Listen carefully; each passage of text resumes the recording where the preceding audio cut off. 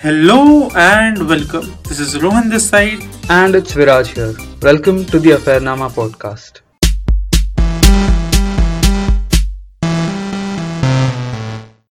So, there has been a lot of news about this ongoing Russian protest, and the star of this protest is Alexei Navalny. Now, let's get right into who this person is and why are there protests in Putin's Russia. So, Navalny is from the southwest of Moscow and he started his career as a blogger in 2008. So, the crux of his blog was exposing corruption in Putin's Russia. So, he decided to make this change much more internal and he ran for the mayor of Moscow in 2013, but unfortunately, he lost. While talking about his background, there has been a lot of claims that he has ties with the Russian nationalist, but all that is for speculation, and there hasn't been any solid proof that he is with the Russian nationalists. So now, why did Alexei Navalny truly come into the limelight of the Russian protests? So it all starts in 2014. So in 2014, Putin sort of had this deal with Crimea and he had to invade it. And there was a lot of politics involved that created a period of dormancy in Russia. This was the time when anti-Putin protests started taking place. So the person who was organizing all these protests was Alexei Navalny. Since he was the person behind this, he was obviously given a false charge of embezzlement and he was put, I think there were cases on him. So the true protest starts from here. So Alexei Navalny is traveling from Tomsk to Moscow. On this plane, he all of a sudden starts to develop some sort of seizures and he is screaming in pain. So because of that, the plane had to do an emergency landing in Omsk. So paramedics arrived, his blood sample was taken, he was taken to the hospital and he was checked for poisoning. Considering he was having seizures, they suspected that it's a case of poisoning. But the blood tests by the Russian officials came negative. Here, they had to put him in a medically induced coma for his own safety. So when he was in the hospital, his wife was barred to visit him and his family members were also barred. So this grew of concern that it might be a threat to his life. So a German NGO basically offered to charter a jet to Berlin for his treatment. He was taken to Berlin and he was treated there completely. So when they ran these blood tests, it came out to be a poison. And the name of the poison was Novichok, which was used by the Russian intelligence. The news spread like wildfire that the leader of the opposition and the leader of the anti-Putin protest was poisoned by a poison created by the Russian intelligence. So there was some foul play involved here. So this is where the protests erupted that this was unjust. This was clearly a case of trying to eliminate the opposition. So everything happened. He was treated in Berlin. I just feel like I should let you know this as well, that during this time when he was poisoned, he was also working on this documentary about the president of Russia, that is Putin. He was also trying to expose the corruption that Putin was doing. So he decided he won't sit in Berlin and he won't release a documentary hiding in another country. So, like a hero from a Hollywood movie, he went back to Russia and he decided that he would release the documentary.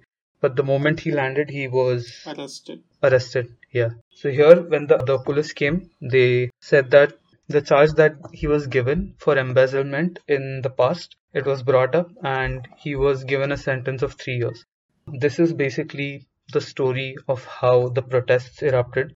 He kind of became this popular figure as an opposition to Russia. So the moment he came, he was arrested and massive protests started to erupt. There was literally a live recording of Alexei Navalny's lawyer was talking to the press, and right between the interview, she was taken away by the police and she was detained. This is how the entire protest came to being. And I feel this protest, this Russian protest, is the protest in its truest form because Alexei Navalny is not actually running for the opposition leader or running for the presidency, but he's actually exposing all the corruption that is in Russia.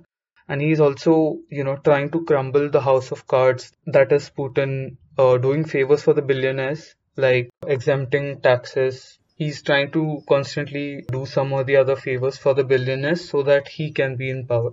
So he's just trying to expose the lies of the government, the corruption that the government is doing. And he's not doing this for any personal gain, but he's just trying to make the citizens of Russia aware of the fact that there is a lot of corruption. And I feel this is truly a historic moment because never in my life I thought that Russia would have a different leader or there would be any riots against Putin in Russia. And I thought for all the time that Putin is alive, he'll be the president of Russia. But to witness such a historic event, to witness such a historic protest, it was amazing. And I hope everyone was aware of this protest. And if you're not, I hope you understood from this. I don't think anyone was aware of this. I mean, I was not aware of this. Okay. There was just a random video which popped up on my YouTube feed, and that's when I came to know that such a huge thing is going on in Russia. I think I remember watching Dhruv Rati's video. He said that there is this video online on YouTube in Russian, and it has been watched by almost 30% of Russia's population. So that's the significance of that video, and I think that video was made by Navalny. So yeah, but what I'm surprised about is how did Putin let this happen? Like, Putin really controls the entire country's media, propaganda, elections, everything from what I know. In that case, because Putin has a free hand over anything and everything in his country, I'm surprised that Putin let this happen to the point where these huge protests took place. So that's what I was surprised about. Even in India these days, I don't feel confident about talking much against the status quo, fearing, okay, there might be some backlash. And people have been arrested for saying very stupid things online. Take Disha's example recently, using a toolkit, talking about a toolkit, she's arrested and the court gives her the bail. Yeah, you come out of that through a bail, etc. But you have to go through a lot of mental hardship, financial hardship in that process. Even Maharashtra government has been known to arrest people because someone has said something against, say for example, the sitting chief minister of Maharashtra, so on and so forth. So in India, which is a democracy still, I mean, it's people might argue with that and they may not say that it's the most free country in the world, but it's still a democracy. And even here, it's difficult to dissenting is not that easy. I'm just surprised that how did Putin let this happen? Everything truly went down for him when he invaded this place called Crimea. In 2014, Putin sent his forces to invade Crimea, because of which his hold over Russia, it became loose. And I think Alexei Navalny took the very right opportunity to strike Putin where it really hurt him. And he is very afraid of him now because of the amount of supporters he has gained. And not only that, but the way he portrays this, the way he explains everything.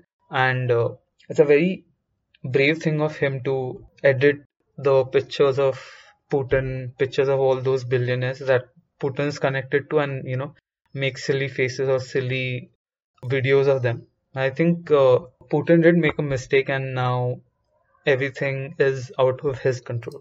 However, what I've not really understood is what is the connection between Putin invading Crimea and Putin losing its hold on Russia? This was the part where he used most of his resources, he put most of his attention for. I think he wanted the power in that place back or something. Since there was a lot of politics, a lot of bureaucracy involved, and particularly Putin's special bureaucracy involved, he had to spend more time, more attention towards this thing that happened in 2014. Otherwise, Putin is very well known for putting on these shows where he will play ice hockey, where he will go to a mountain with a horse and he'll be shirtless. He does this different photo shoots of his, and I think that part of his, that influence of his over his people, I think it kind of stopped there. There wasn't really much going on in Russia at that moment, and that was the point where Alexei Navalny and all the other oppositions were regaining their power, regaining their voice, so they could bring their voice out and protest at such a large scale. So here, The most funny thing about all this is how Alexei Navalny he's taking things very lightly. He's making fun of things and making light of serious things. One of these things were he used a call spoofing software. Okay, he calls a person in the internal security. This person, he knows that he has COVID and it's 6-7 in the morning, and he's not really in that state of mind to understand who he is talking to. But Alexei Navalny uses a call spoofing software and he poses as a superior. He asks what happened to the mission that you were given to poison Alexei Navalny. The security agent that he called, he started spilling out all the secrets that, oh, the ambulance arrived at time or else he would have died. And he spilled all the secrets, and all of this is actually available on YouTube and you can go and check it out if you want. Coming to the topic of protest, you mentioned Disha Ravi, right? I guess, yeah. I did want to talk about protests that are happening in India, but I'm going to talk mostly around it. And I think there is a problem that we are facing that is actually very relevant in the West. And I really don't want that to happen to our country. And that is, we never have a conversation. By we, I mean obviously the government, the people, and two people involved with opposing views. There is never a conversation that is taking place. Do you think you Yeah. are open to talking to someone who does not share your opinion? I'm very, very open to that. Sure. Yeah, I am sure. Okay, let me change my question. I'm not going to ask you, are you open to Yeah. talking to people who have different views or opposing views to yours? How often do you talk to people who have opposing views to yours? I won't say that I go out of my way and try to talk to them, but I am open to get to know what their opinions are on a certain thing. I might not respond to them. The place I'm talking about obviously is online. In forums, there is a lot of unrest and everyone is ready to take offense. And what I've noticed a lot is people tend to deviate from what the fact is. They have a certain way of thinking about these facts. They are biased towards what their beliefs are, and they will obviously just pick out those things from the facts. But I believe that the fact should be addressed and everyone should own up to what the facts are and not the other way around. So yeah, to answer honestly to your question, I won't strike a conversation with a person with a polar opposite view, but I'm ready to look into what their view is. I'm not gonna disregard their view just because unless and until they are not ready to have a conversation, I don't think me initiating a conversation is of any use. If we can take an example of the people that were burning Greta Thunberg's and Rihanna's pictures, I don't think you can talk to people like that.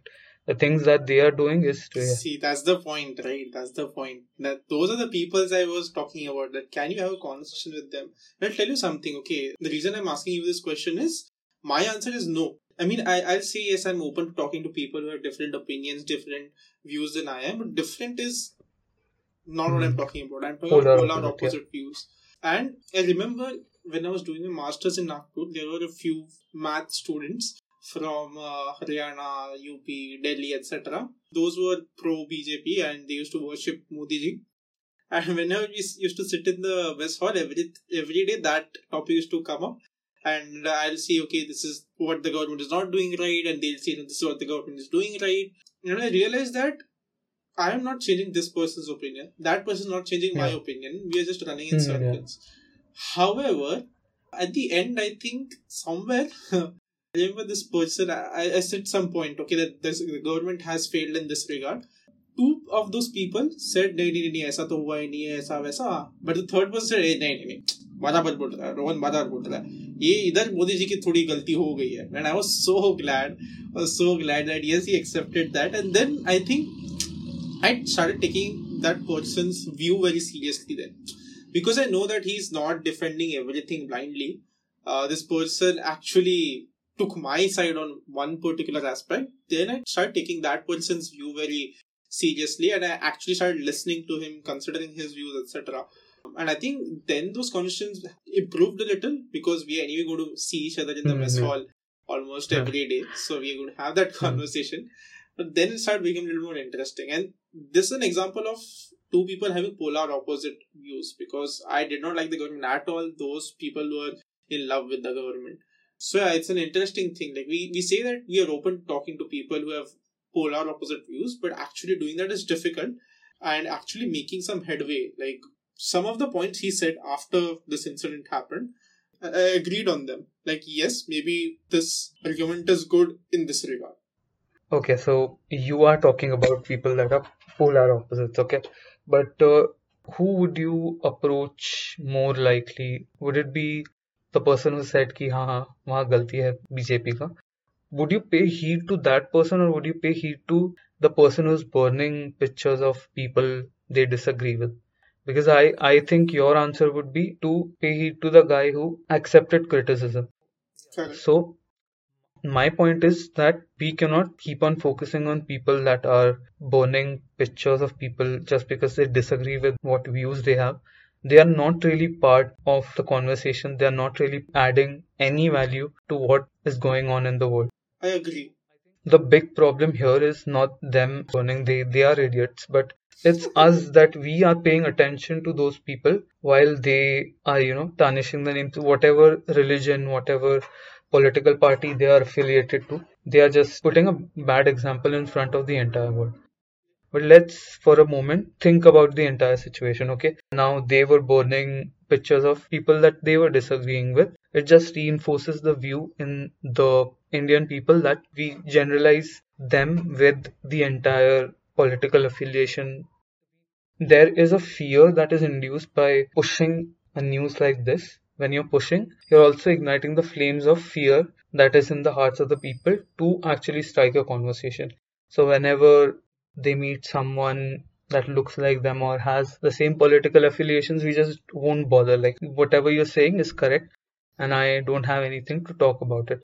So here what we are doing is we are not truly changing their opinions, or we are not truly doing what has to be done. We are just pandering, and it's very annoying to me how these fringe groups they decide the fate of entire religion or the political affiliation that they have.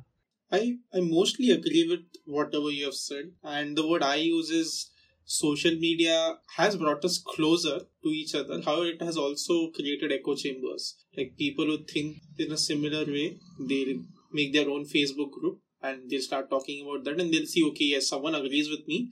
I have radical ideas, but someone else also agrees with me, and that creates echo chambers. So people are becoming more and more polarized because of social media, even though we are closer than ever because of social media. But my question to you is, say for example, you were born in a place where such people are born who are not ready to listen to the other people, they were not ready to reconsider their stance or look at the facts. You are born in, say, Uttar Pradesh, Bihar, in a very underprivileged family. You did not have a great education. You're poor, you don't have a job. Then you start hearing about your religion. Then you also hear facts which may not be correct. I mean, they no longer are facts if they are not correct. You start listing supposedly facts about how your religion is in danger, or these people are plotting something against you, etc., etc. Do you think because you would have, sorry, if you were born in their shoes, do you think you would have turned out any different? I think that's a question to ponder about. I don't think I can just give a immediate response to that, but Yeah. And hence, even if your answer is no, I wouldn't be different, I would be exactly the same as these people who we think are very polar and very closed, or not open to new ideas, do not look at facts, not rational. Even if you turned out that way, what I'm saying is I don't want to give up on you. And it's not your mistake. Maybe if you would have had a better environment, you would have not turned out that way. And hence, I don't want to give up on you, and hence, I want to keep engaging with you, however annoying, however frustrating that may be, and how much ever you can take. Like, there's obviously a limit, right? And if you're reaching that limit, then feel free to disengage with that conversation. Hence, I don't like to talk about all this on the internet. You said you engage on forums, right? I never engage on forums. Like, हाँ, तुम जो बोलो सही. I don't engage, but I do listen to what their views are. Because generally what happens is, let's say we talk about Facebook, Reddit, there are echo chambers in these social media platforms, and they are just churning out these completely mindless bots that are saying the same thing over and over again, and they are not thinking on their own. I find it very unhealthy to engage with people on. I won't say it's unhealthy, but it's Frustrating, yeah. frustrating and it's not Yes. pleasant. Hence, I think education is the answer to most problems in India and all over the world. If you have the correct education, where the teacher has taught you to engage with ideas which you are not comfortable with and to reevaluate your stance, new facts that emerge, I think most of your problems are taken care of. And hence, I think education, good education, not just education, good education is the key. I agree to that, but on the other hand, I do feel there is the plague that is in the West and it's slowly coming to India. And I think this plague that I'm talking about is of polarization, making everything us versus them. The things that I feel about this, so-called plague is that there are these patterns that I tend to see here. It's first forming of those echo chambers on social media. Second that I noticed was this idea that others are wrong and we are right. Whatever others say, it's wrong, and whatever we say, it's right. And then this thing about us versus them, like, I don't want India to be polarized on issues that are extremely important. Now, if we talk about US, there are abortion laws, there are gun laws, there are important things that need to be reformed. And if you think about it, there are billions of people in the world, and everyone is born and brought up in a different way. Not everyone will think in a certain way. So, whatever is going on, we have to come to a common ground, whatever the facts are, and we have to, evaluate all the choices that we are making. And yeah, unless and until we eradicate this problem, I think people will get more and more polarized, which I'm seeing is happening a lot, and I really don't want that to happen. So I think you started this conversation by saying you fear that what's happened in the West is now slowly happening in India as well. I think it has already happened. Like I can see this play out with so many people on the internet. Like there are people who will always talk from their point of view and will always try to defend their side no matter what the topic is. And I have to make a confession that I was that person until 1 or 2 years ago. I would never consider the opposition's perspective or the other person's perspective, but I think slowly I've started to develop that tendency where I don't just shut off people who have polarizing or opposite views from mine. And I think I'm still not there yet. And I think it's genuinely difficult. Like if you feel that, say for example, abortion, for example, no, there's no fact over here. There's no written rule anywhere that this is correct and that is wrong. It's everything is up for debate, right? Like, should the mother have the right to abort? Should the state have the right to abort? Should the child itself have the right to choose? And if yes, then how is the child going to choose even before getting born? Like everything is up for debate. There's no right answer here. There's only beliefs. I believe that this should be the way it should be done because this, right? So there's no right answer over here. And if you feel one way, considering the other point of view is very, very difficult because it's your belief, right? And belief is something very, very personal to us. It's what makes us. So it's genuinely very difficult. And when there are lives at stake, when there is income at stake, when there is representation at stake, everything becomes much more muckier. So it's very, very difficult. But I think it's an important exercise that we all need to start taking.